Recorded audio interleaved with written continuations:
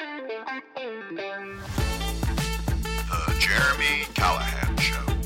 Golf, golf, golf, golf. More. Learning how to chip, learning how to hit the drive, learning how to putt. Oh, I want more. This week in golf, and here's what we're going to cover this week. First, the year in review. A quick review of who's won and how the year is going so far. Number 2, recap of the Byron Nelson, which just concluded. And also the LIV tournament, which was over the weekend, I believe in Tulsa, Oklahoma. A preview of the PGA Tour Championship. And a new thing I'm going to do with GPT. A lot of people don't know what it is or what it can do. I am going to play with it and explain it to you. I'm actually going to get it to give me caddying advice. We'll see how that goes. So let's get started with the year in review so far. And I'm just going to cover 3 quick things with it. And the first one is old people who have won. Or older names or good names so far that have won this year. Rory has won.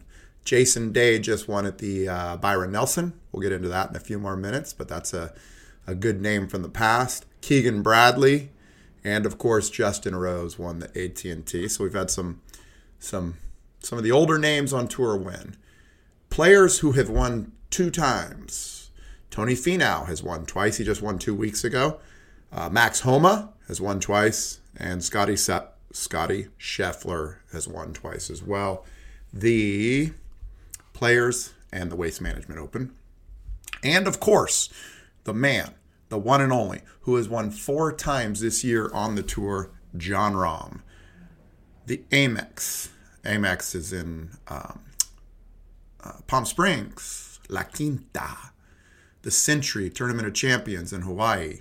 Riviera, the Genesis Open as it's known. Riviera in LA. And of course, the Masters. So a pretty good year so far. I don't know, maybe someone else could win twice this year. We'll see how that goes. Rahm seems to be the guy that's running away with it all so far this year. But you know, anyone's game. This last week was the Byron Nelson tournament in McKinney, Texas. And it was a good tournament to watch, especially the last day. And Jason Day came through with the win. He shot 62 on his final day, and it was 5 years since his last win.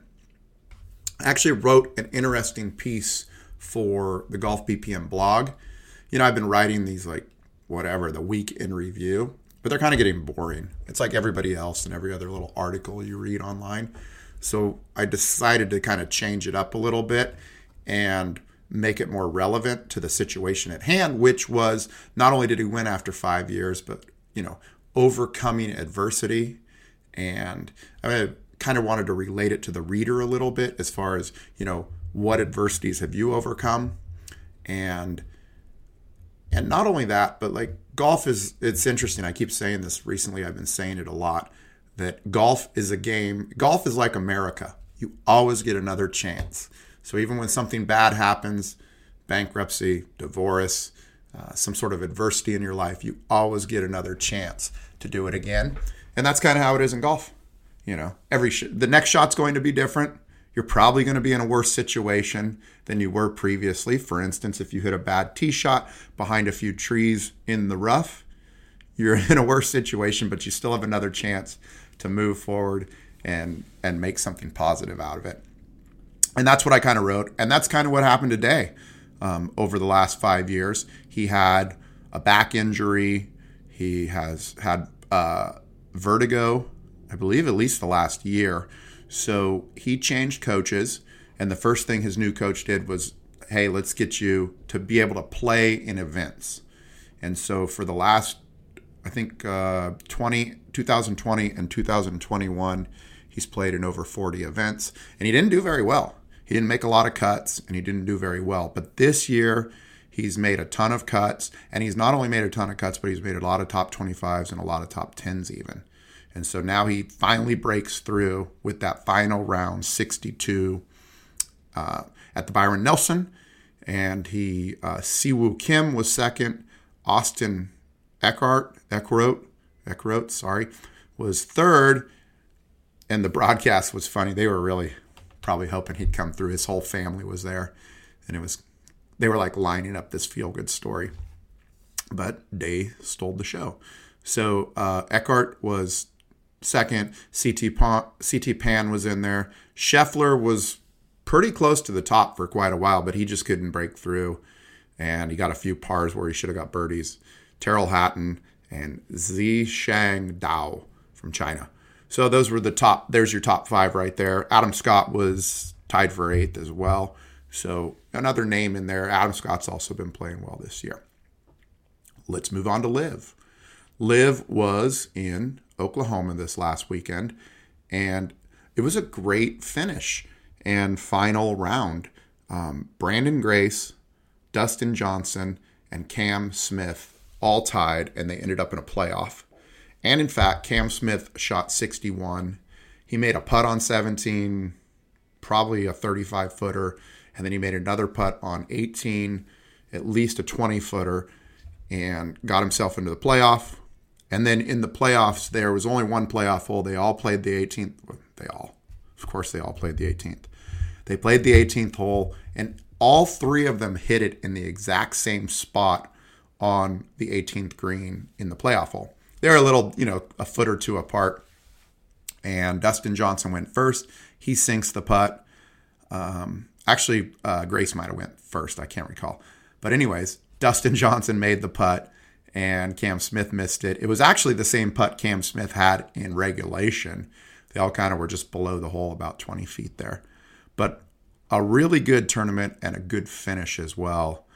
And that kind of brings me to my next topic, which is, LIV versus the PGA, or the PGA versus LIV. Not that there's, it kind of seems to be a weekly thing, but that I talk about. But, I just notice these things while I'm watching, and I have these thoughts, so we'll get them out there. The first is that, are there too many stars? Right? Because but a lot of your top players went over to LIV last year. And, there's still a ton of stars on the PGA Tour as well. And I talked about this a little during the Masters, and I think that it would obviously be awesome if you had all the best players in one field all the time. But it does seem that there's enough players to support 2 leagues.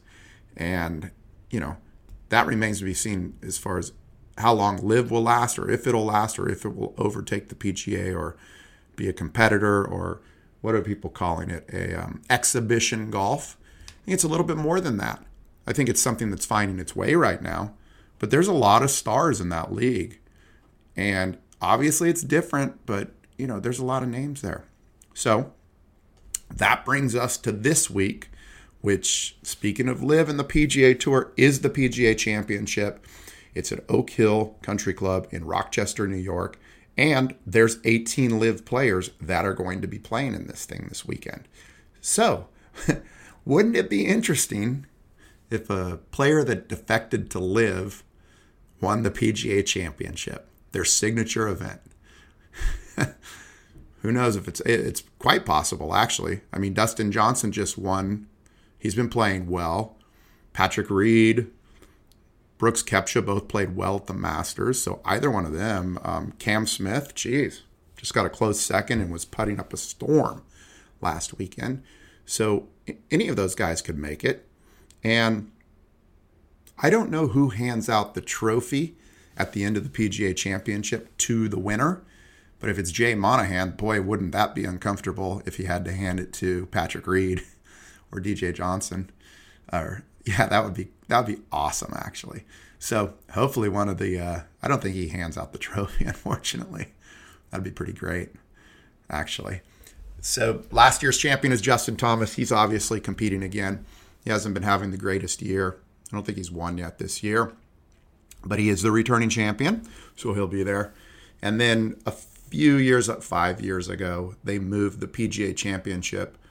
Used to be in either August or September, and they moved it up to May in the scheduling. And one of the issues that they have with that is that they try to have it at these courses that are, in New York or the Northeast. And some of these areas still have not the best weather from week to week. So weather could be a factor this week. It could be cold. It could be warm. You just don't know. So keep that in mind when you have these players out there. It could be as cold as 40 or 50 degrees, or it could be, up in the 80s. So that will be a factor. The format is there are 20 club professionals who have qualified for the PGA Championship. These are just guys at your local club.